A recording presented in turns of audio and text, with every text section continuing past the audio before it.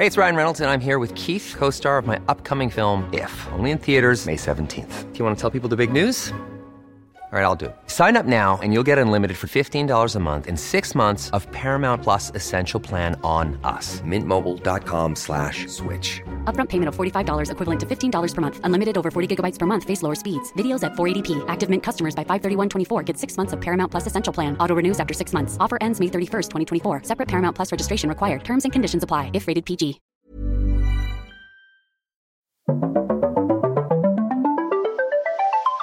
You're listening to Luke's English Podcast. For more information, visit teacherluke.co.uk.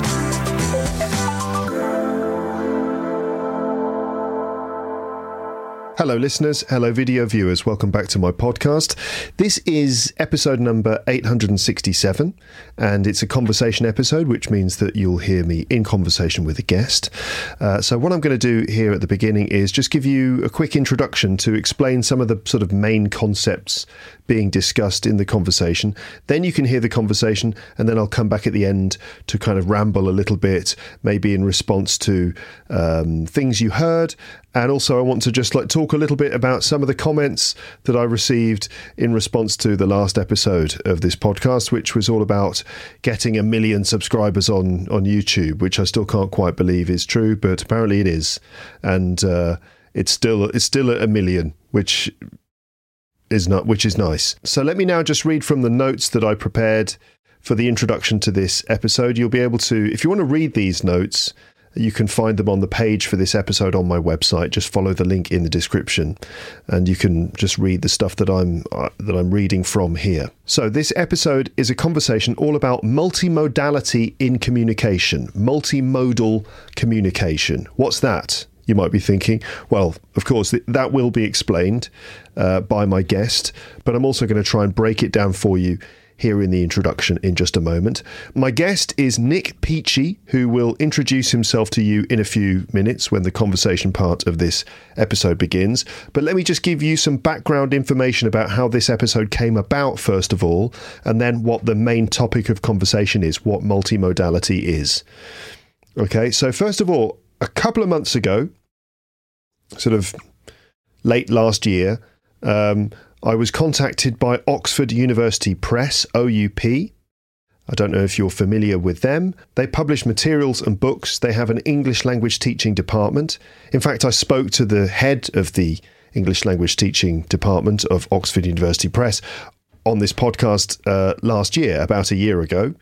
But anyway, OUP, what they do is they publish academic materials for English teachers and English learners. So that means course books, things like, the Headway series and English File, but also teacher training materials and other academic work about the teaching of English, okay? And what they've done recently is that they've published a paper about multimodality in English language teaching, and they wanted to see if I was interested in doing an interview with one of the people involved in the writing of this paper. The paper is called Multimodality in English Language Teaching, Communication Skills for Today's Generation, right? So that's the title of this paper that they're publishing. To be honest, the paper is really for the English teaching community, for English teachers and people working in the English language teaching industry, right? But it's definitely interesting, and it's definitely interesting for English learners as well. Okay, so after I got that email, multimodality in English language teaching, Luke, do you want to have a conversation with one of the people who helped to write this paper? I thought to myself, multimodality, that's a nice word, isn't it? Sounds interesting. Also, I was aware of Nik Peachey already because he's a fairly well-known figure in the world of English language teaching and publishing, especially in the UK. He's a name that you see at things like teaching conferences or in teacher training. So I was aware of Nik Peachey already. So I replied to Oxford University Press and I said I was interested. They sent me a copy of the paper that they've published, and we arranged this interview, which actually took place a couple of months ago. I think it was even in November. It turned out to be really interesting and a very wide-ranging conversation about so many things, all related to what communication really means and what the various aspects are which are part of communication these days. So let's just consider the title of this paper again: Multimodality in English Language Teaching, Communication Skills for Today's Generation. So basically, this is all about how, as teachers, we always need to be aware of the ways in which learners of English need to use English to communicate in the world today. Okay, this involves looking at communication and considering how that happens, and also considering changes in technology and how they are having an effect on the way that we communicate. So how do we communicate, right? Think about this. How do we actually communicate? Is it just through language? Is it just reading, writing, listening and speaking? And also, how is our communication affected by technology and the way that technology is advancing?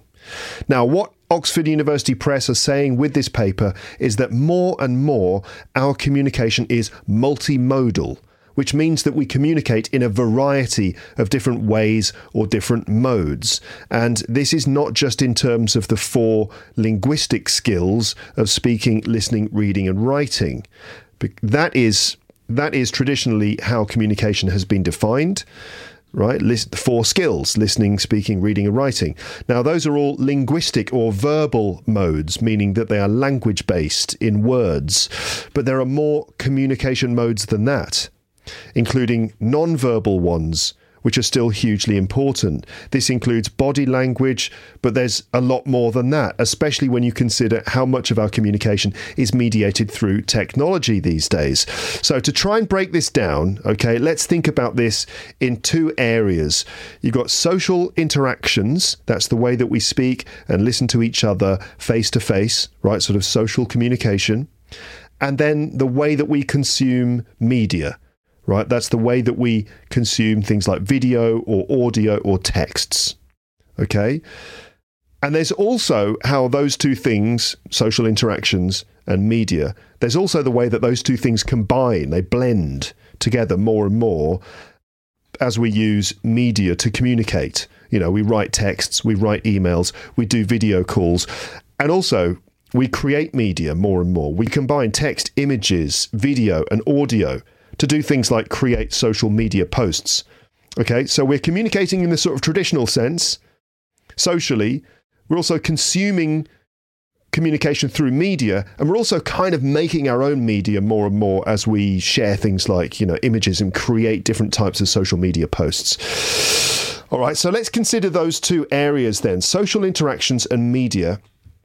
And let's think about how they are multimodal, how they involve many different forms of communication. And I'm saying this all to you in the introduction here, just to try to put you in the right headspace so that you can really follow the conversation and really get the most from it. Now, in terms of social interactions, right, there's verbal communication. That's the words that we're using, right, in speaking and writing and listening and reading. But if it's social interactions, it's probably going to be speaking and listening. Maybe you're writing emails and stuff. But anyway, there's the verbal communication. But also, there's body language. There are facial expressions. There's gestures. There's your appearance, right, which definitely communicates a certain message. There's physical proximity as well, like, things like where you stand in relation to the other person. Also, cultural factors come into play, such as things like pop culture references that we use when we communicate, or different codes of behaviour in different cultures. And to communicate successfully, we need to have an awareness of those different sort of non-verbal and social factors. All right? Maybe I need to give an example. So let me try and give an example now of how I have to consider these things as an English teacher talking to my class. Okay, so I'm just picking one example of a social interaction and looking at the way in which that is in fact multimodal. It's not just verbal, it's not just linguistic, it's not just about the words, the vocabulary, the grammar and the pronunciation, that there are these other forms of communication going on as well. So as an English teacher, before I go into a classroom, I do have to bear in mind certain things. And while I'm teaching, I have to think about certain things. I've become more and more conscious of these extra modes of communication and try to use them to help me do my job properly, okay? For example, body language. body language, what I'm trying to communicate to my class of students is that I am attentive, right? That I'm listening, that I'm aware, and that I'm available, so that my body language reflects that.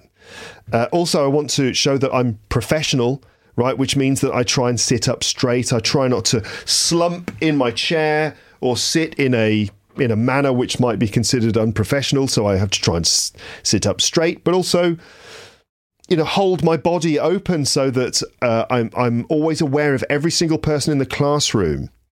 Okay. In terms of facial expressions, I have to. I use my facial expressions to show that I'm listening to someone, or so that you adopt a sort of open facial expression.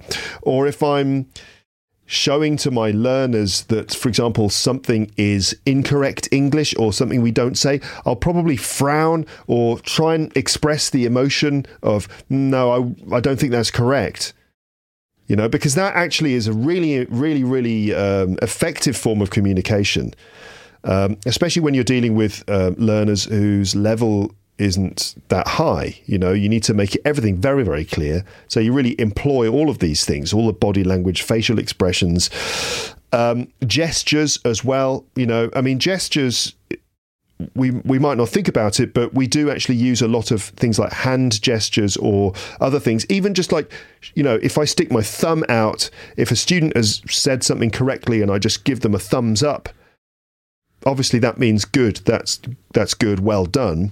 There are other gestures as well. Like, for example, we do in the UK, there is the gesture of making a sort of an OK sign, a circle with your thumb and finger. But in some cultures, that's considered rude. That's something. So I don't do OK, meaning the circle with my thumb and finger. I actually don't do that anymore. It's always just a thumbs up, because I think thumbs up is universal. So I have to consider those things as well. Also, my appearance communicates a really important message, especially, for example, on the first day of a new course. I've got a group of students. They're all new. They've all paid their money. They've all come to the classroom, and they are, making certain assumptions about me as a teacher in our first interactions. And it's not just about the things I'm saying to them, it's about the way I look. In fact, this broadcasts to them perhaps the most important messages. So I do need to consider the way I dress. Now, when I'm podcasting, I actually dress a lot more casually than I do when I'm teaching in a classroom. I say a lot more casually. It's not that much of a difference. As a teacher, I generally will wear a shirt. Maybe if it's cold, I'll wear a sort of a woolen sweater. But I'll wear a shirt and I'll wear a pair of black shoes. I wear jeans these days. Maybe I'll wear a pair of chinos or something. But it's a shirt which I've ironed. I've tried to iron it well. Hopefully it's not too creased. But basically, I want to look sort of professional, because obviously this is a professional context, my classroom. So I want to look professional. I want to look like I've made an effort. I want to look like I'm being reasonably serious, and fairly smart. And with that sort of slightly more formal dress code, it's not completely formal. I'm not wearing a suit. I'm not wearing a tie. But when you go in that direction of the more formal clothing, it becomes more business-like, more impersonal, more professional. So I do wear a shirt, black shoes, okay? But I'm not in the full business clothing, not full business attire, because I also want to show that this is a relaxed situation. It's a fairly casual situation. To an extent, it's a sort of informal situation too. I don't want to make everything too impersonal, because learning a language is actually a personal process. I want people to feel relaxed and comfortable. So I try to communicate the message of I'm professional, but I'm also, quite casual and relaxed about this too. I want to create the right kind of atmosphere, the right environment that will facilitate language learning. Okay, and that does mean that the students feel that they're in safe hands, that they've got a professional in front of them, but also that they feel fairly relaxed, like this isn't super serious, and that they can kind of be themselves and also be a bit more personal as well in their approach in the classroom. Okay.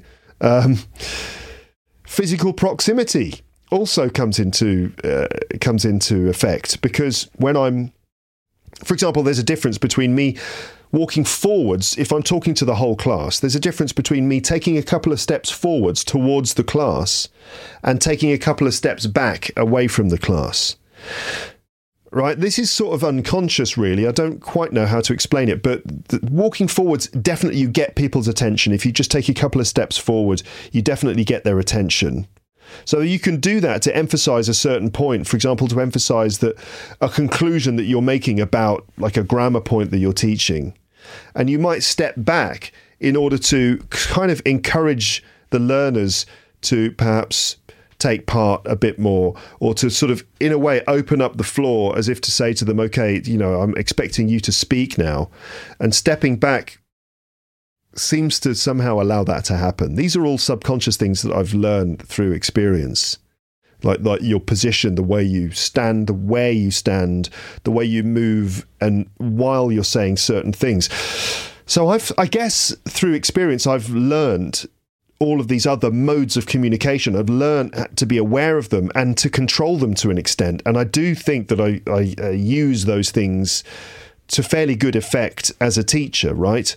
I've got to the point where I'm quite comfortable in a classroom, and I'm sort of like able to control the room to an extent, right? Certainly more than at the very beginning of my career, when I was unable to control those things. I couldn't control my voice very well. I couldn't control my body language. I couldn't really command the attention of the room and do it in a relaxed way to put all the students at ease.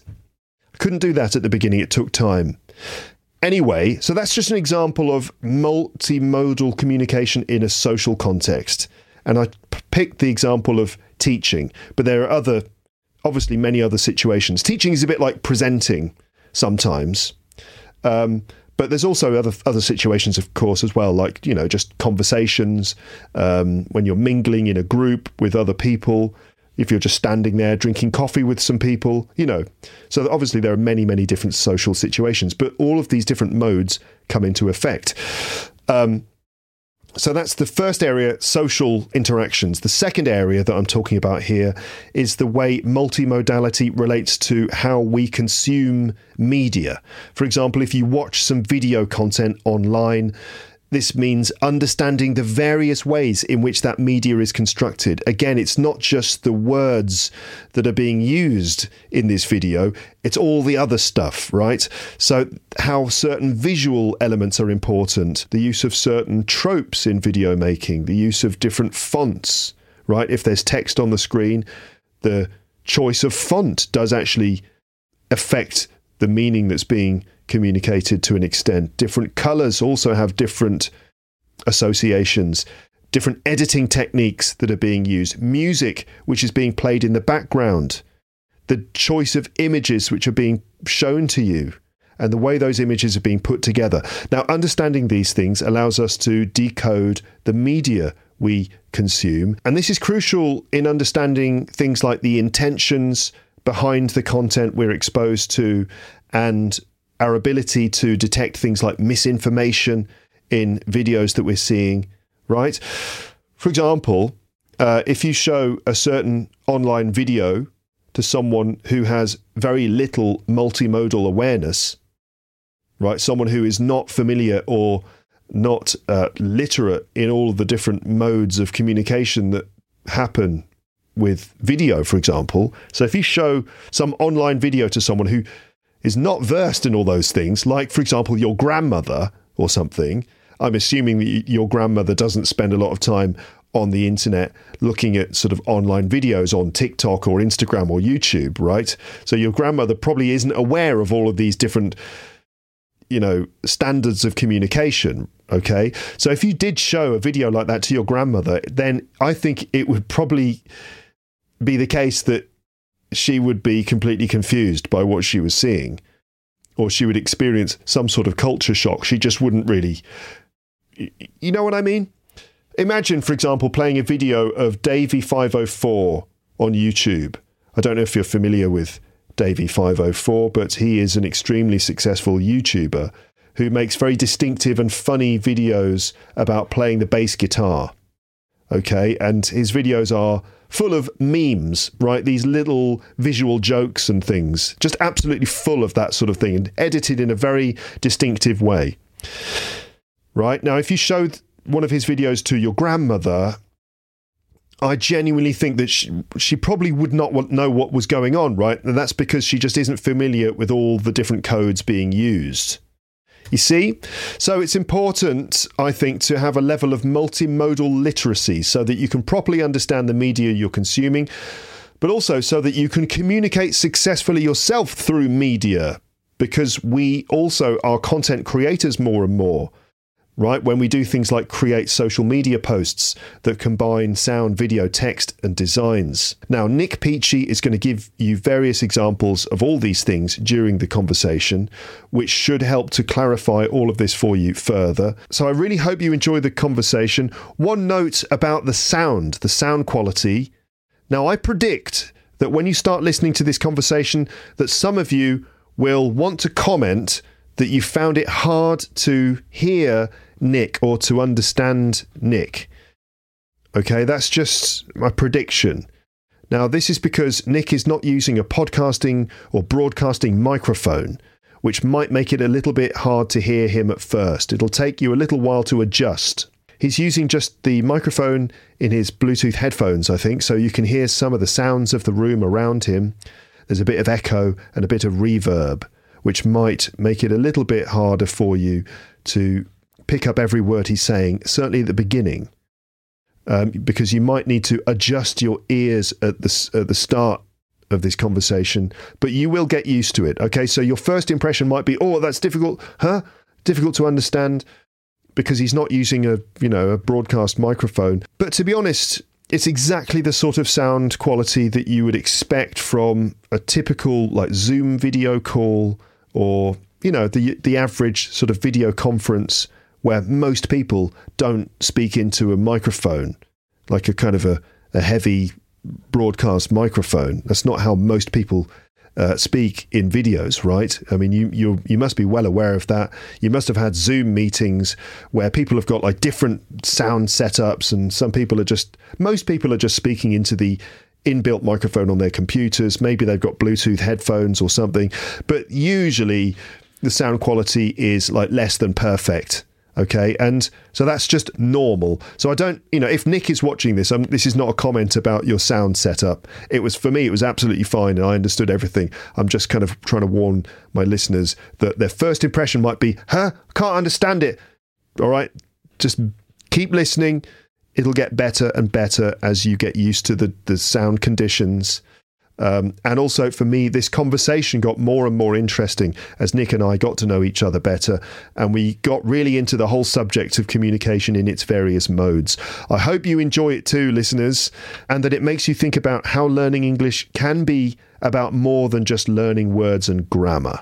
Okay, so I'll speak to you again a little bit at the end of the conversation, but now let's meet my guest and let's start listening to my conversation about multimodal communication. And here we go.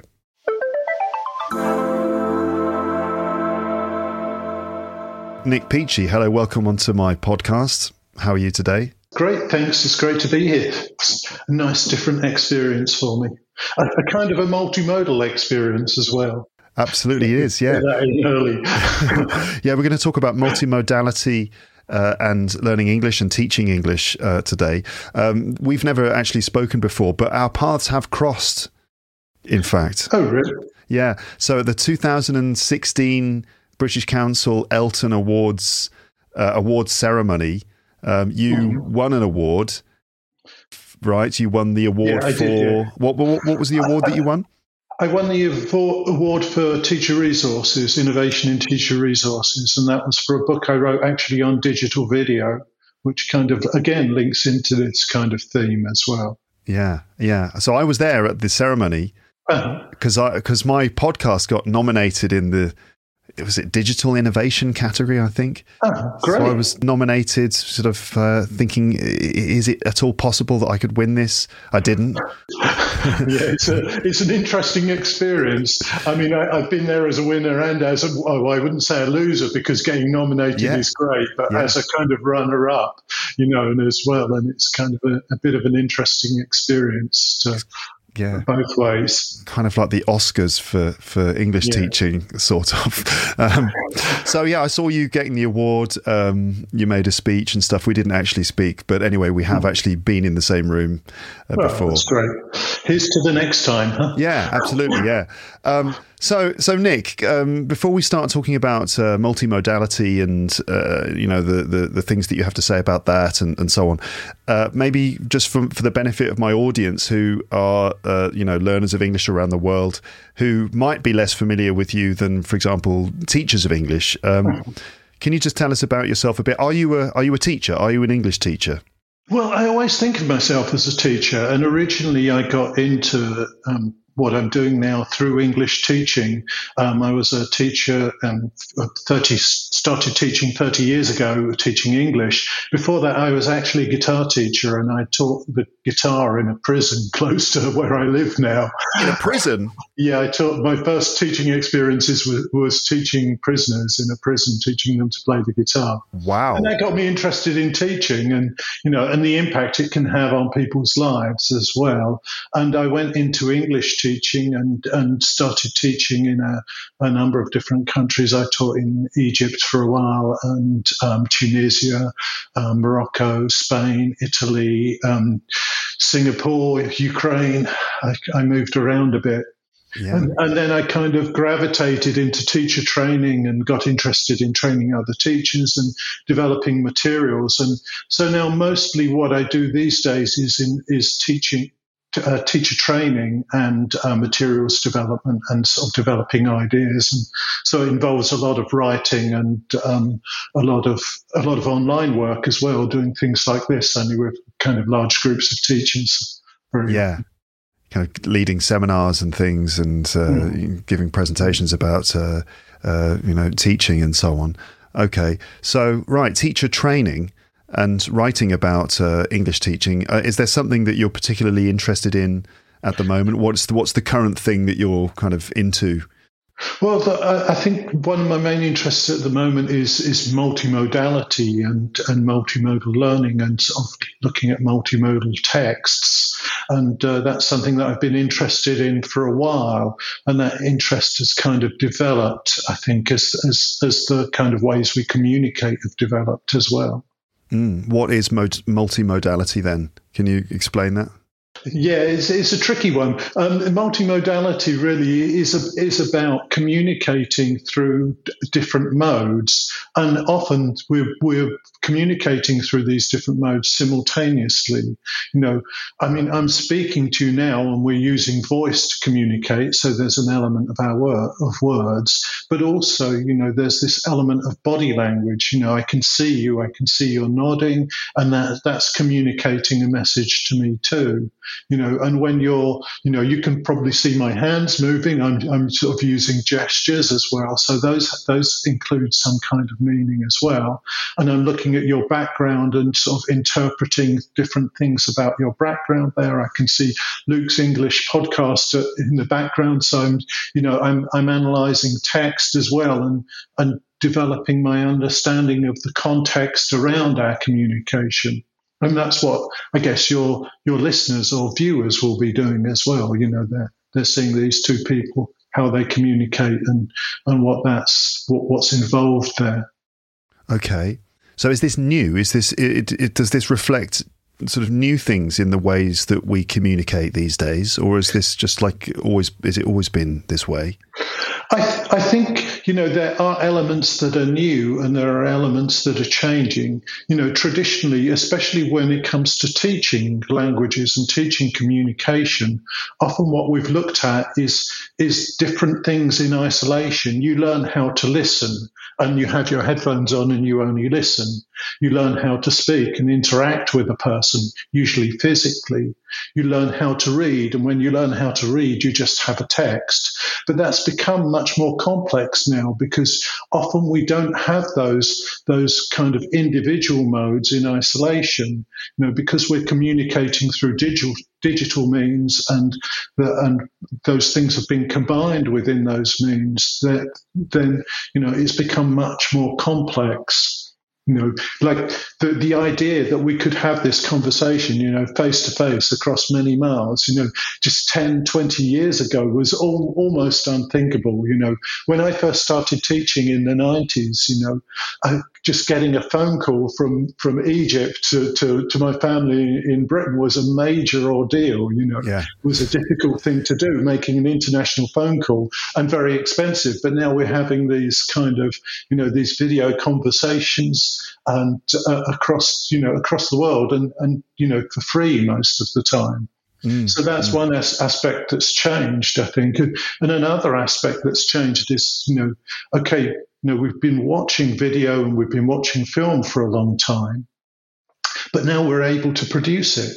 The concept of being able to produce a video that had complex text moving around it, background music, different people interacting, being able to do that yourself in your own home, 20 years ago was unthinkable. You needed a studio, you needed expensive cameras, you needed all kinds of equipment, and then you needed an editing suite and experts to edit it for you.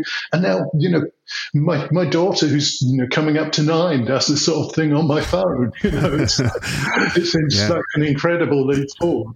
Yeah, absolutely. So, we are more and more able to use all this sort of multimedia stuff just on a daily basis as we produce communication, but also receiving it too. We think of my audience, but also just everyone now with their phones, using the internet. The way that people can consume English, for example, it's not just finding something to listen to or something to watch, but there's, with different platforms like Instagram and TikTok and YouTube and so on. There's this complex interplay of the visual, the spoken word, and also the written word, all combining all at the same time, and it's all very seamless. As well. That's right.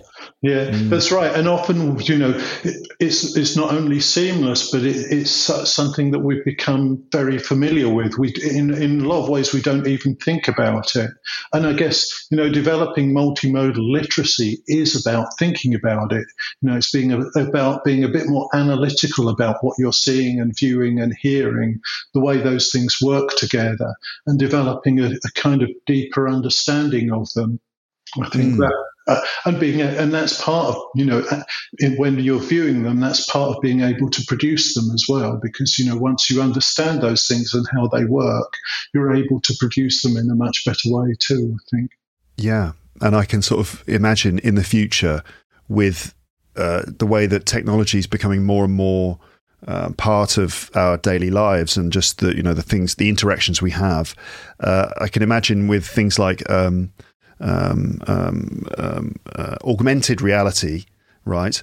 Where maybe one day we'll have our glasses on or something that will allow us to see text or other icons or something just as we look around the world. If you're walking down the high street, you might see different things. And, I also think about the way that we text as well. We communicate by text so much, and that involves writing words, but also using emojis, and maybe using things like memes as well, little images that have, little jokes in them, combinations of like images or GIFs or GIFs, whatever you want to call it, moving images with text involved. Sometimes there's sound, sometimes there isn't. And we're sharing and communicating with these things all the time. It's really, really sort of, becoming a normal part of our lives and the way we communicate.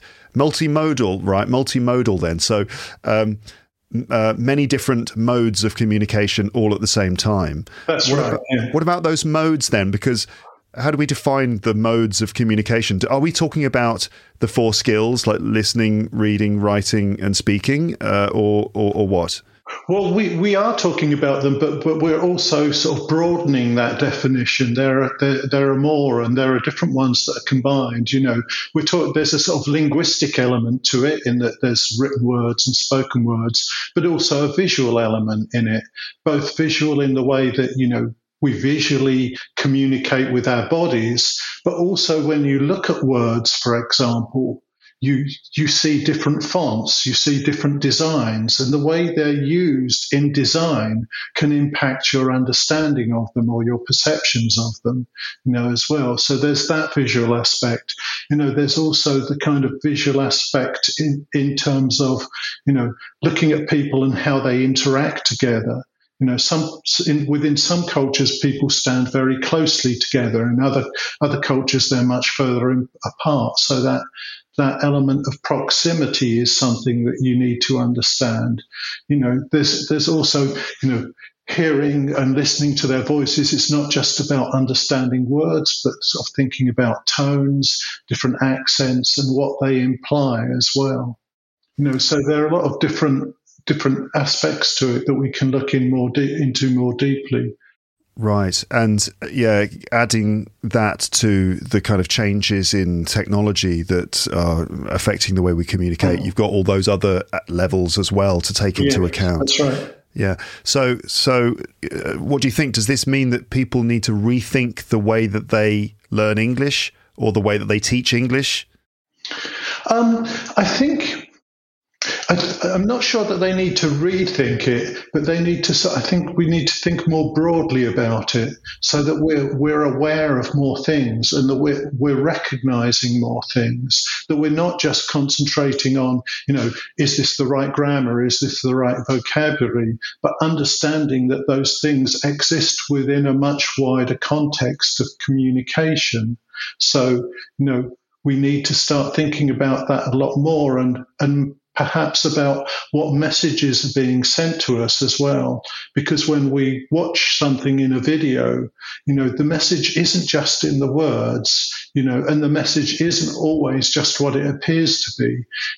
We hear a lot about sort of fake news and different ways of advertising, and now artificial intelligence can replicate you and use your voice and your appearance to it's a nightmare. produce a different message. We need to start thinking very carefully about those things and being much more analytical about the message we're receiving, not just in the language we're learning, but in our own language as well. And I think, multimodal literacy can help to with your first language as well, and understand things that are going on in your first language too, in that way. Are there different processes related to learning multimodal literacy? I mean, how does that work? I think there are sort of some interesting techniques that teachers can use and students can use to sort of build their understanding of what's happening.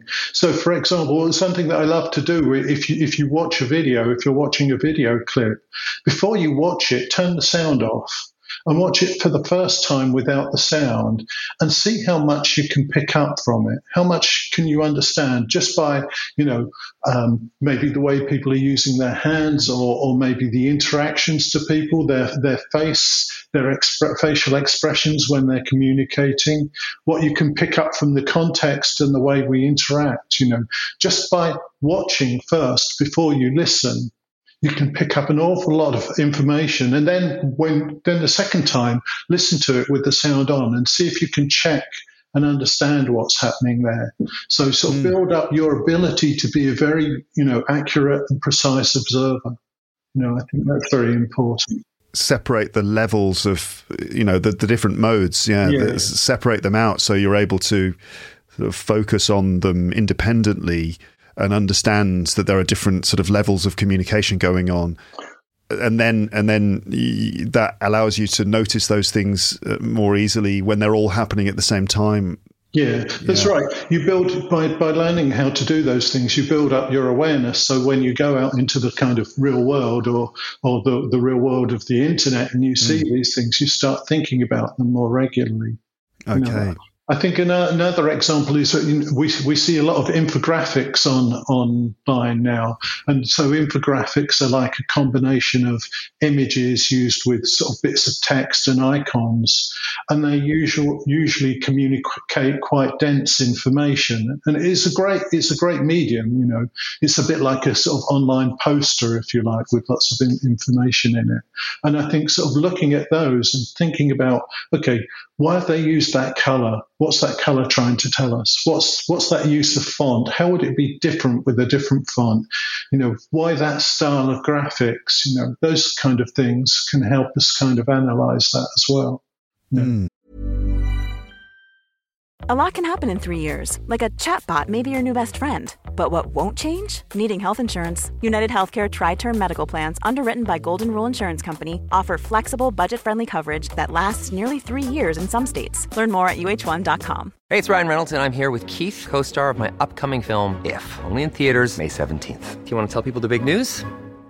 All right, I'll do it. Sign up now and you'll get unlimited for $15 a month and 6 months of Paramount Plus Essential Plan on us. MintMobile.com/switch. Upfront payment of $45 equivalent to $15 per month. Unlimited over 40 gigabytes per month. Face lower speeds. Videos at 480p. Active Mint customers by 531.24 get 6 months of Paramount Plus Essential Plan. Auto renews after 6 months. Offer ends May 31st, 2024. Separate Paramount Plus registration required. Terms and conditions apply if rated PG.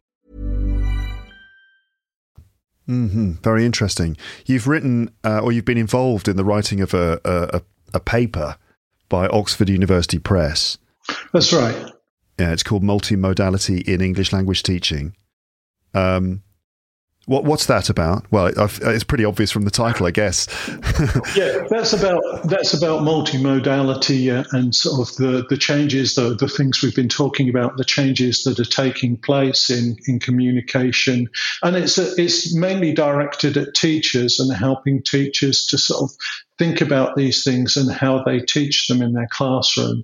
And along with that, there's a toolkit, and the toolkit is something that I wrote, and there's sort of a collection of different tasks that teachers can try and use with their students to help, build their awareness and develop their skills in multimodal literacy. Yeah, I noticed that because I've been looking at the paper, and at the end of the paper there is there's an appendix. Right, I guess that's where the toolkit is. Is that right? No, the toolkit's actually a separate document, I think. Oh, is it? Okay. But in the appendix, what did I notice? 5 key questions of media literacy. And it says learners should be encouraged to ask themselves these 5 questions each time they encounter a multimodal text, such as a meme, a social media post, an infographic, a viral video, a vlog, etc., in order to be able to evaluate and analyze media. I don't know if you remember the 5 questions. I've got the 5 key questions. So the first one is who created this message? Whenever you read something or whether you watch something, think about who created it. Is it the person who's actually in it? Because, often, for example, a TikTok video may have, has someone in. It's not necessarily the person who created it, and then what creative techniques are used to attract your attention? How are they grabbing your attention with it? This could be through bold lettering, it could be through music, or it could be through motion or an image or something like that. Often you see things like jump cuts in videos, especially short form content. So my content's not short form. In fact, often it's like too long, probably. But you see with things like, the very attention grabbing stuff that you see on certainly on platforms like TikTok, which really trade in that kind of attention grabbing stuff, because there's always, each video is just a thumb swipe away. If someone just gets bored, they just swipe away from it. And so, a lot of the editing techniques are used to hold people's attention. That's like jump cuts where suddenly the image is much closer to you and then it's further away. And this is often used to punctuate a sentence, which is quite interesting. So where normally with our voice, we would sort of use sentence stress or intonation or bits of body language to kind of punctuate our sentences and to make them more attention grabbing. It's interesting the way that video makers are using these quick jump cuts and changes in in the size of the image and so on, and then sudden changes in the background color or other things. Yes, okay. Yeah, or text popping out at you or something like that to grab your attention, and there's, you have to think about that relationship between the text and what you're actually watching, because, it should be helping you to understand that, but often it can be deceptive as well. So there are lots of different things going on with that. So there's a sort of number of different creative techniques. And the third question is, how might different people understand the message differently to me? Because we just see things from our own perspective, but other people might see something very different in that, particularly people from a different culture. So getting people to think about that, whose perspective is it made from, and how could we see that differently? Yeah, this is really interesting in the sense that, kind of battling against online misinformation and the the way that online media works, it's sort of changed so rapidly over the last 10 years even, or 10 to 15 years, that it's almost like the human race is kind of catching up with the techniques that are being used on us every day. And it's really important that people understand the way that kind of we get psychologically manipulated by the content that we're shown. That's right. So much of what we're shown now, especially, is actually advertising. Although it doesn't say, it doesn't portray itself as advertising. A lot of it's advertising for something, or it's trying to convince us of something, or trying to make us understand something. There's no kind of, everything has a motive. I mean, and that's really, that's the biggest question, really. And that's the number 5 question. I know we've jumped number 4, but the number 5 question is, why is this message being sent? Why is this person putting it up there? Okay, I know a lot of people maybe on TikTok or on social media, they're doing it to try and make a living. But beyond, there's a deeper question than that. There's a deeper reason than that, isn't it? It's not just about, okay, I'm trying to make a few bob and pay the rent. It's there's another message there, especially, there might be a political message there. There might be a marketing message there. Maybe there's a kind of lifestyle message there that they want to convince you of. Right. So being kind of literate in this multimodal sense is also, about using critical thinking and understanding. Yeah, that's right. The purpose, the motivation behind that kind of content. Often, what do you think? What could be some of the motivations behind the creation of videos that you might see on social media, for example? What are some of the different motivations? Well, a lot of them might be marketing to sell something. Often people are trying to sell us stuff, or it could be sort of change your political views, or make you believe something that might well be true. It might be very informative, but it might be somebody's perspective on the truth that is, that isn't sort of the reality, or may not be your reality. There are a lot of people talk about sort of different culture wars that are going on at the moment, and persuading people that, different cultures are correct or incorrect, or, it could be, it could actually be proselytizing and trying to get you to convert to a different religion. People have all kinds of motives for producing content. I think there's a sort of an understanding or a kind of a myth that gets perpetuated a lot, which is that online media is somehow more authentic and more truthful than quote unquote mainstream media, right? That stuff that you see on television on one of the major television channels is being sort of mediated, or has a kind of an agenda to it, a kind of mainstream agenda or something. Whereas if it's just a video that you are watching on social media that's been produced by someone in their home, that is therefore more authentic, and then as a result more truthful. But it's not necessarily the case. That we can be easily duped by online media, which appears to be authentic, but is also just as motivated by an agenda as something you might see on a major TV channel. Yeah, of course, and I think I don't want to knock the major news channels and things like that, because there's a whole bunch of people, there producing stuff and checking that it's the truth or at least bears some resemblance to the truth. But I think it's still good to question those as well. Going back to an American poet from the last century, Walt Whitman, said that you should question everything. Question everything. Question your leaders. Question your religious leaders. Question everything you see, and reject anything that insults your soul, which is a very nice expression. But so this element of the potential to be deceived isn't something that's particularly new. Throughout history, powerful people, powerful organizations have attempted to control what you understand, what you read, what you think. But I think now, even the person sitting in their front room, with their iPhone, can attempt to do the same thing through various social media. So we have to be that much more careful and that much more critical in the way that we view it and think about it. I think particularly nowadays, because of the kind of algorithms that a lot of social media run on, if you look at something that reinforces your own beliefs and you look at it for long enough, social media algorithms know that that's what you like, and so they just keep sending you more of that stuff. So any biases you might have become perpetually reinforced, because you're seeing much more stuff. Every time you go and look on social media, there's another thing that convinces me that I'm right.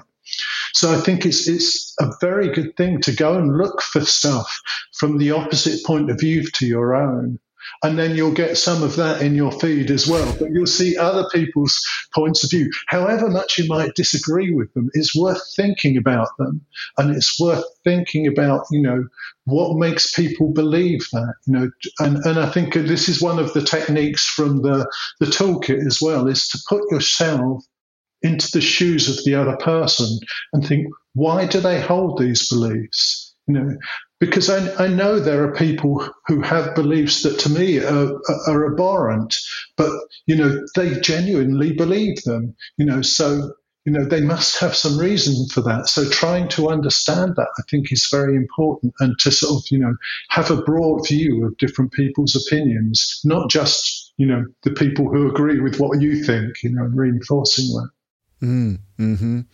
And also another thing that strikes me is just like the not just the people who make the content. So if we're still talking about online content, it's not just the agendas of the people making the content, but also just the way that the platform itself works. So you mentioned algorithms. Yeah. Exactly. A lot of the time, what's going on is that if you're on a platform, that platform just wants to hold your attention and keep you engaged in a sort of very emotional way. And so that might be what's going on. That you've got to remember that the platform is essentially trying to hold your attention, because your attention is a commodity to them, because they get advertising revenue, and so on. And so it's worth remembering that every time you're on, if you just automatically pick up your phone and look at whichever platform it is, whatever social media or video streaming platform that you end up on, the platform is also kind of like working some kind of magic on you, in a sense, just to keep you there. So it's an interesting landscape that we find ourselves in these days, where we do have to learn these different sorts of, we do have to navigate this landscape and understand what we're dealing with. So being aware of, multimodality is a really important thing today. Yeah. Yeah. Did we skip any? Sorry. Go on. And also from the point of view of being aware of these techniques as well, so that you can use them yourself as well. Because, being multimodal literate isn't just about, viewing and understanding what you're consuming. It's also about, representing your own views and being able to create them, and sort of, looking at what's happening to you and breaking that down and using it as a tool for your own communication. So does that mean for teachers, does that mean sort of finding ways to help your learners to create online content right? That's right. I think it's partly helping your students to understand online content, to break it down, maybe even to the point where they're looking at what different types of camera shots are being used. Why is this person using a close up? Why are they going to wide angle? Why are they looking over the person's shoulder at the person who's speaking? There are all these different kind of camera techniques that a cameraman will use, so we can look at those and break them down and give students projects that involve them, recreating something, so that they can create maybe something like a digital narrative of an issue that's important to them, that they can share it and they can make that look professional and do it in a very kind of aware way. Yeah, we've all got to become sort of like film directors. We've got to understand, for example, what happens when you add certain music. Like, for example, if I just added some sort of maybe slightly sad or serious sounding music to this conversation, it would totally change the whole tone of this conversation. It would sound a lot more kind of dramatic and worrying, like this is something that everyone needs to be deeply concerned about. Or, it would just like add in this emotion into the mix. So music's a very powerful medium for kind of, and one that we don't think about. We're totally unaware of it while we're watching a film or watching a video. We know it's going on, but we don't think about how it's being used, quite often. And that's a really good point. Or if you added canned laughter and had people laughing after everything I said, that would have a different impact as well, because all these kind of sound effects come in as well. Yeah, so many films that we watch and TV series that we watch, they start to play certain emotional music, essentially to tell the audience how they're supposed to feel in that moment. And that's right. We don't really notice a lot of the time, unless it's done badly. If it's done badly, then it's like really obvious and very jarring, and it becomes cheesy or sort of unoriginal or something. But when it's done effectively, like for example, take Star Wars as an example. I mean, the music is, we don't always think about it, but it's sort of almost like 50% of the message, really. Otherwise, it's just some sort of spaceships sort of flying through a kind of fairly sketchy special effects, but with that music, it turns it into this incredibly epic sort of fairy tale almost. It's very powerful. And almost anyone who's been to see Star Wars the minute you mention it, can hum that tune in their head, can't they? You know the tune. And that's another interesting thing. Do you remember the credits of Star Wars? They had this kind of, as they came down at a kind of angle. There was Star Wars at the top, and the credits scrolled at a kind of angle. And that's something that you can reuse, and it kind of references something within the culture. So, that's an aspect of multimodality as well, is that, isn't just that, okay, I'm putting up credits and they're going like that. And by doing that, you're kind of referencing Star Wars and making some kind of connection there. So there's a reason why someone would do that. Intertextuality, they used to call it when I studied media studies. That's intertextuality. So if you, at the beginning of my video, if I had like a text coming up the screen, like at the beginning of Star Wars, it would suddenly, what does that say? It suggests, well, it's comedy, but also it suggests that what you're about to see is an epic narrative about English teaching in this case. Did we skip any of those five questions? There was one other question, and that, which is a good one to think about as well, and quite an important one, and that's looking at what values or lifestyle points are being represented or what are being left out. Often when we see videos, if you look, for example, at often sort of business videos or something like that, you'll find that, all the people within it are white, all are wealthy. What does that say? What's being left out there, and what's being implied? Or, through social media, people are trying to to convince you of things that you need in your life in order to be happy. They're showing this particularly luxurious lifestyle as though that's something you should be, aspiring to. So people are trying to sort of influence your value system through the kinds of things that you see. And I think it's important to think about that and sort of question, okay, what values is this video promoting? What are they trying to make me believe?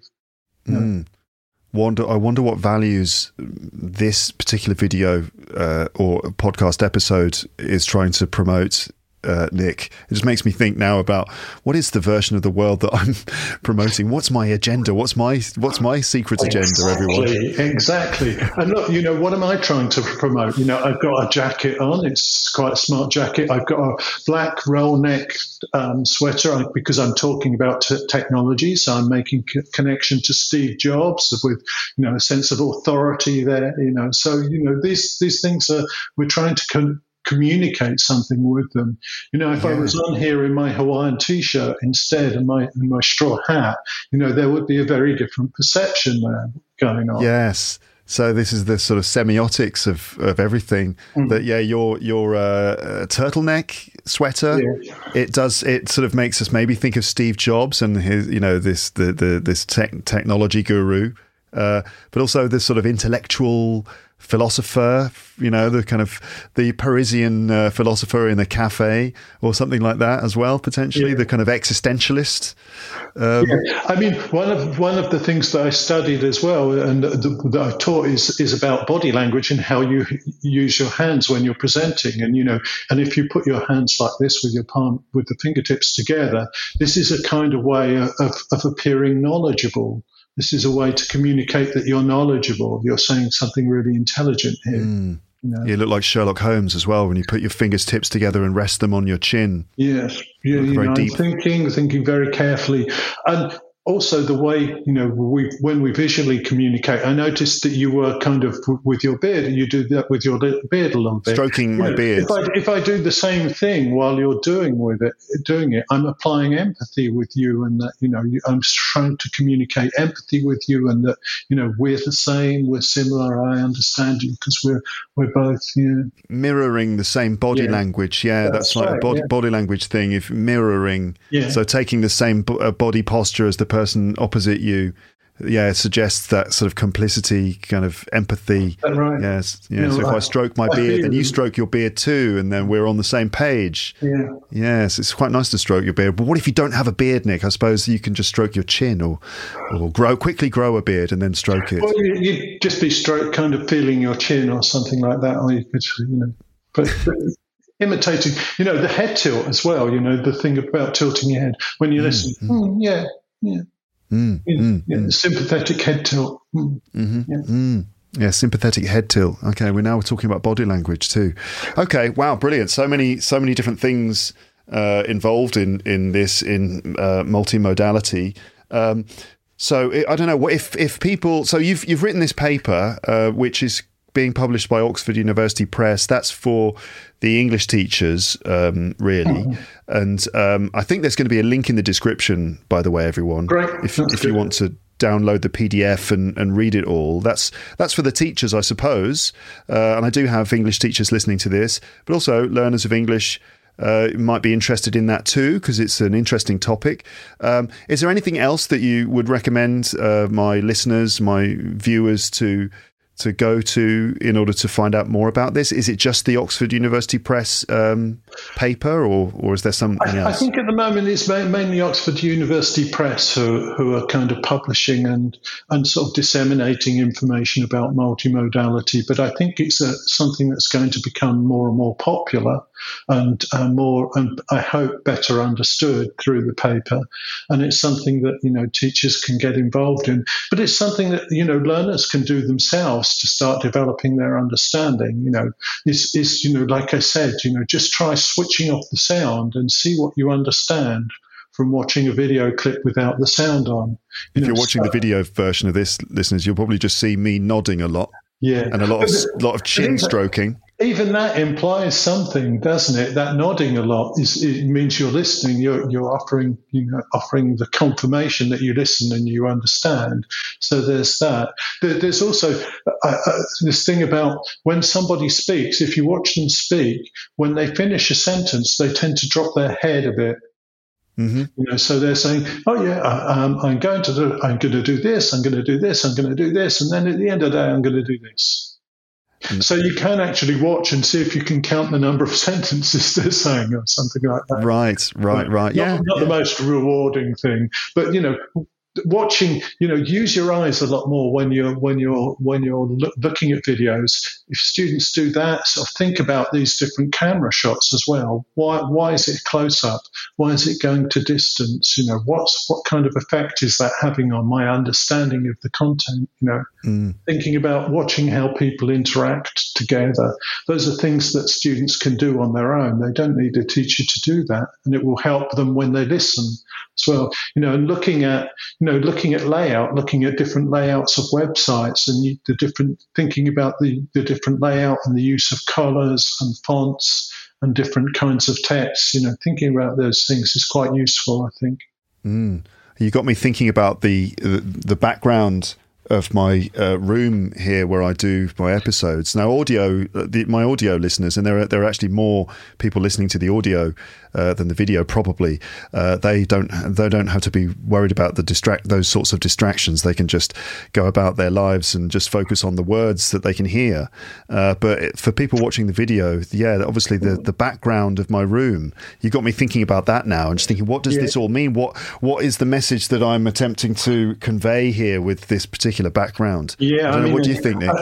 I can see a number of guitars. I can see what I think is sort of books on a bookshelf. Maybe they're I don't know if they're books or DVDs or something like that. Books. Does anybody still watch DVDs? Yeah. What are you conveying there? Be careful. No, but you've got some pictures on the walls as well. There's a map of the world. So all of those things, of course, say something about you. That you're interested in music, your culture. You enjoy watching film. You've got a map of the world, so you probably have a good, a wide world view. You're interested in things that are happening in other countries, and so. There's a lot of information I can pick up about you. You have a plant there, so you're probably a little bit into nature and worrying about the environment and things like that. Trying to get some oxygen in this room, because living in the centre of a big city, oxygen can be in short supply. So try and get some plant life in here. Yeah, okay, really interesting. Whereas for you, it's just a white background. There's just your shadow there. I guess this is the sort of minimalism. Yeah, I'm keeping things really distraction free. I want people to focus on what I'm saying. I'm wearing the smart clothes to try and look professional, and so I'm trying to convey that that sort of vision or voice of some kind of authority, that this is someone you can believe. This is someone who's believable. Yeah, because I've got my wisdom hands up now with my fingertips together and pointing upwards. Yes. Yeah. Mm-hmm. Very good. Yeah, maybe I need to strip away all of these things so that people will actually listen to me instead of just wondering about which books I've got on my bookshelf. All right. Really interesting to talk to you, Nick. Thank you so much for taking the time to do this conversation. It's been great. Thank you. It's nice to come and talk about these things and to share them, and also to sort of hear what you have to say, because you've got some really good some really good viewpoints and perspectives on this as well. So that's really useful.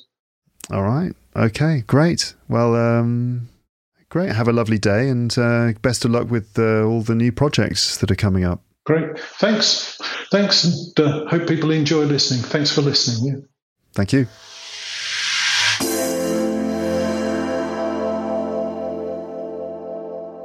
Okay, so thank you again to Nik for his contribution to this episode. It was very interesting to meet him and talk to him. And how about you then, listeners? How did you manage with that conversation? Did you manage to keep up with all of that? I told you that it would get more and more interesting as the conversation went on, and also easier and easier to understand Nik as you got used to his voice and the sound from his microphone. People often write comments to me saying that they can understand me but they often struggle to understand my guests. I think there's probably going to be I'm going to just give two main reasons for that, two possible contributing reasons for why it might be difficult to understand my guests sometimes. Reason number one is that, like I said in the introduction to this, I use a sort of a microphone setup that is fairly clear to understand, right? I've spent a lot of time sort of building up my audio setup. So I speak into a fairly good quality microphone that's designed for broadcasting your voice. It's designed for making podcasts or radio. And so I've developed a fairly clear audio sound. So that definitely helps. So you don't hear a lot of reverberation. My voice doesn't echo off one of the walls in my room. So that makes it much easier for you to understand. And I've chosen to do that because obviously being comprehensible is really important. If you can, I want you to be able to understand like most of what I'm saying so that you can actually pick out the words and, you can actually clearly make sense of what I'm saying. It's obviously a really important foundation for learning English with this podcast. But then again, you also do need to get used to hearing less than perfect audio, because that's what audio is like in the real world. As I said in the introduction, when you have meetings with people, most of the time the audio is kind of echoey and there's quite a lot of reverb and it's not always completely clear. So you really do need to get used to listening to less than perfect audio as well. So, it's not the end of the world if my guests don't have the same kind of audio setup as me. Again, I don't mean to suggest that Nik's audio setup is not good enough. It's fine. It's absolutely fine. I'm just commenting on why some of my listeners are probably ready to comment that they found that a little tricky to follow. So that's one thing, that the sound recording setup might not be as good as mine, right? Which is fine. But that's one reason why you might find it difficult to understand my guests sometimes. And the second reason is just simply that you're less familiar with their voice. If you are a regular listener to my podcast, then you listen to me speaking quite a lot, and you've kind of got used to hearing my voice, and you've tuned your ear to the way that I speak. And when you hear someone new, it's like, a new voice, and you have to kind of get used to their rhythms and the way they pronounce things and stuff like that. So it's familiarity. It's also about sound quality. Those are just a couple of reasons. But anyway, let me know what you think in response to the things you heard us talking about in this episode. Did it inspire thoughts? What kind of things were in your mind while listening to this? And, about the subject of what we were talking about. Okay. So, let me know what you think in the comments section wherever you're listening to this. By the way, if you want to read that paper from Oxford University Press, Multimodality in ELT, Communication Skills. What is it? Communication Skills for Today's Generation. If you want to read that, you can find a link in the description. It's on the Oxford University Press website. It's free, you don't have to pay for it, but you do need to register on OUP's website in order to access their library of freely published academic papers. So you do need to register, but it is free. It's mainly for teachers, that paper. It's mainly for the teachers. It's really setting out sort of certain conclusions about the way we need to consider communication and the way it's multimodal, right, in classrooms. The writers, by the way, the writers for that paper. So I should mention the main writers of this paper, or at least the experts who were consulted in the writing of this paper. So Kieran Donaghy, Sylvia Karastathy, and Nik Peachey are the three main names listed. Okay, so they... I just wanted to mention that. So then, here we are. It's Tuesday, the 6th of February. The last episode that I published was the one about getting 1 million subscribers on YouTube, where I reacted live to the number changing to 1 million including a recording I made with my daughter at the dinner table. And I have to say, like, in the last, Friday, Saturday, Sunday, Monday, over the last 4 or 5 days, I've just received so many comments from listeners, and they've all been lovely. And that's really great and really encouraging. People have basically been writing, congratulations, you deserve it. That's the main point that people are making. And also, some people have written more detailed comments, explaining how my podcast has been helpful, explaining what it means to them. And I really appreciate that. Thank you very much for taking the time to write to me, to tell me those things. It's very encouraging, right? It gives me a lot of motivation. It gives me a real boost. And it's just lovely to hear from my listeners. And it's lovely to know that I've got an audience out there in the world who are engaged with what I'm doing. You know, it's great. So I'm very happy that, my podcast is popular with my audience. That's lovely. Another thing that people often write is like, keep going. Yeah, don't worry, I'm going to keep going. I don't have any plans to stop anytime soon. I don't know when I'll ever stop doing this podcast, if I ever do. I mean, obviously I will at some point. I'll have to, right? Because nothing lasts forever. But I don't sort of plan to stop doing this at any time soon. In fact, I'd love to be able to keep doing this as long as possible, because I do really enjoy this. So, yeah, no plans to stop, and I'll just carry on as I have been for as long as I can.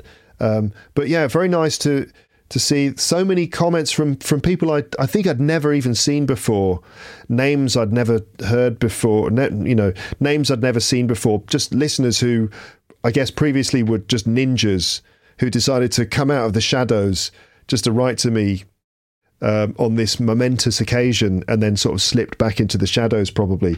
But it was great to read your messages. I would respond to them all, but obviously I can't. I think at this point on the YouTube version there is something like 650 comments on that episode, which is a lot more than normal. Like the ratio of views to comments, the number of comments is very high on that video, just because I guess people have decided to respond to this milestone. I got one comment which I am going to read out, and I'm going to call this a comment from a penguin. So if you remember, with my daughter, we started talking about the 7 continents in the world, because recently at school she's been learning the 7 continents, and she's been singing this song about the 7 continents. Like, we've got Africa, Asia, North and South America, Europe, Antarctica, and finally Australia. And I said, imagine there's just people all around the world listening to this podcast. Probably not in Antarctica, though, because it's just snow and penguins. And then I joked about how maybe it's all penguins. Maybe that's why the number of subscribers has shot up, because the penguins suddenly got an internet connection, and the penguins have been learning English, and eventually they're going to take over the world because they've learned English. Okay, very silly. But anyway, I said I probably don't have any listeners in Argentina. I don't have any listeners in Antarctica. I definitely have listeners in Argentina. Hello. But I said I probably don't have any listeners in Antarctica except for penguins. And then I got this comment, which I'm calling a comment from a penguin. So it goes like this. I think the commenter is called Daniel. Luke, how are you? I'm fine, thanks. This is the first time I write a comment on your channel. You see, a ninja coming out of the shadows. I'm from Argentina. Hello. Hola. Hola. ¿Cómo estás? I'm from Argentina, and let me answer one question that you asked in this video with your daughter. Yes, there are people who listen to you in Antarctica. I was one of those people. I worked there for 2 years, and in my second Antarctic campaign, I met one wonderful and beautiful person. Now I have the privilege of calling her my wife. How lovely. The only way to communicate was in English, and I hadn't spoken English before, so you can imagine how hard it was for me. This is a beautiful story, isn't it, listeners? This is not a penguin. This is a person called Daniel, I'm assuming. Maybe it is a penguin, but it's probably not, is it? Let's be honest. Anyway, so Daniel was working in Argentina, probably doing some sort of research out there. Argentina, no, in Antarctica. Probably doing some research out there, and he met a girl. He fell in love with her, but the only way he could communicate with her was in English. And that was very difficult. He continues, "You helped me a lot. I practiced every day with your videos, making their transcripts and learning pronunciation. I'm still learning, and I have a long way ahead to achieve the level I need. So I hope your videos keep accompanying me in this journey. Congratulations for the 1 million subscribers." Well, congratulations to you, Daniel, for, I guess, improving your English to the point where you were actually able to, what shall I say, seduce this woman who you now call your wife and maintain a relationship with her in English. You know, you're welcome. It's always nice to know that my podcasts are really helping people in all sorts of different ways, not just like communicate in business situations, but to speak the language of love as well. So congratulations to you as well, Daniel. And what a nice message. So in fact, there are people in Antarctica and Argentina who are listening to this podcast, not just penguins, but actual human beings as well. I could share a bunch of other comments I received in response to the last episode, but I think I'm going to leave it here. But thank you very much anyway for your supportive and encouraging words that so many of you wrote, and in fact continue to write, because every time I check my YouTube studio or check the comments section on my website, I can see more and more comments arriving, which is just so nice. That is great. I think I'm going to stop now. I'm going to stop here. So thank you very much for listening. Oh, no. There were some other things I was thinking about. Because I felt like I needed to comment on some of the things that Nik Peachey and I said in this conversation, right? Because we started talking about the semiotics of everything. I mean, the way that everything symbolizes something, right? The non-verbal communication and how everything sends out a message. I made comments about that at the beginning, about sort of as a teacher, how I consider these things. But I also want to now just consider that as a podcaster, because we started talking about my room. And I wanted to just say that after this conversation, I started thinking about my podcasting room and decided that I really wanted to make it a bit more minimal. I was also influenced a little bit, or inspired by Nik's background, because Nik had a simple white background, completely white, and also stood up while doing the interview, which was great. I've always wanted to stand up to do podcasts. In fact, I used to stand up quite a lot when I was just recording audio episodes. I would often stand up or walk around my apartment and record like that.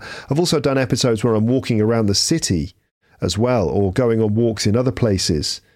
But most of the time I'm sitting in this room. But it made me think about the background. And I don't know if video viewers have noticed, but I've tried to sort of reduce the amount of visual noise in the background. There's still quite a lot of detail behind me, but I've tried to make it a bit more minimal. So, for example, I've the picture frames behind me, they used to be black. They're now white. They're exactly the same. They're just white, because I thought that maybe was a little bit less visually noisy, if that makes sense. I've removed stickers, I've removed pictures and various things like that, just to try and keep the background as simple as possible. For a while, and this is after also I did that episode about the Beatles, Now and Then, which I recorded at home in my living room with a basic white background, because we've got a wall which we haven't put anything on yet. And so I had a white background. I actually really enjoyed having a clear white background, the sort of minimal visuals. I actually really enjoyed that. And for a while I was thinking, what am I going to do with my room? I need to install a curtain or something in the background. Who knows? I might still do that. I was thinking of if I could put up some kind of curtain behind me, so it would just be a simple white curtain. But then I thought, well, it might look like I'm in a hospital like I'm podcasting from a hospital bed or something with a weird white hospital curtain behind me. I don't know. But anyway, I've tried to make it a bit more minimal. And also, I was thinking about what values am I communicating through this podcast, right? What are the values I'm communicating? And like corporations or companies think about this, don't they? They think about the values that they communicate in everything they do, in their branding and all that stuff. What are the values that I'm communicating through this podcast? I don't know, really. I always sort of keep that fairly subliminal, meaning I don't always think about it overtly. It's just more natural. I just try and keep it natural and authentic. But I suppose, I'm trying to basically make this podcast personal to show that language learning is a personal thing. So I always try to keep it fairly personal rather than doing some sort of impersonal, business-like show, right? You know what I mean? Like some of those materials that you can use to learn languages, that you don't get the sense that there's a person's life behind it. And so, but I think that our lives are, that our personal lives are completely wrapped up in language learning. So I suppose I'm trying to reflect that. But otherwise, I don't know, something genuine. I'm trying to be genuine and authentic. For example, I designed this room so it looks fairly nice on camera, but also I design and decorate my room in the way that I want it to look. I mean, I spend a lot of time in this room, so I want it just to be in a place that I like. And so that's a large part of it. Also, it's functional to an extent. For example, you can see I've got guitars on the walls. Now they're not just there for show, but they're there because I don't really have anywhere else to put them. And the wall is definitely the best place to put a guitar. It's definitely the most convenient place because you can just grab it off the wall and just play, whenever I want. I can just grab it and have a go and quite simply put it back. And the guitars are then out of the way. If you lean them against the walls, they fall over, they fall on the floor. So just putting them up on the wall is the most convenient place to put them. We don't have a lot of space at home for all the guitars, and this is, to be honest, where I'm going to play them and record with them and stuff. So that's why the guitars are up. But also the guitars look cool, don't they? They look nice. I love the shape of a guitar. It's a beautiful thing. So they're quite nice decorative items, but it's also functional. It's just the most convenient and suitable place to keep them. I don't know. I don't know about the rest of it in terms of the values that I'm trying to communicate. I'll let you decide, but you can tell me. I mean, what do you think? What are the values that I communicate through this podcast? Right? I mean, it's something about goodwill, being interested in people, humour. The importance of humour and not taking life too seriously. I think that humour for me is a thing that helps to create a good atmosphere, a friendly atmosphere.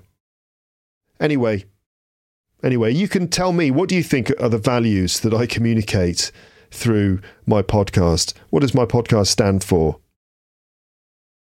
And here we go. This is the end now. This is the proper end. But I'm curious to know what you think in response to this episode. Leave your comments in the comments section, and I will speak to you in the next episode. But for now, it's just time to say goodbye. Bye. Bye. Bye. Bye. Bye.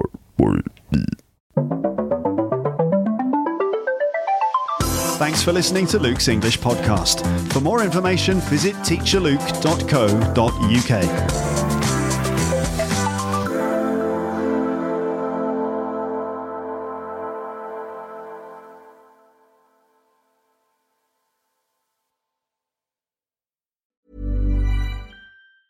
Planning for your next trip?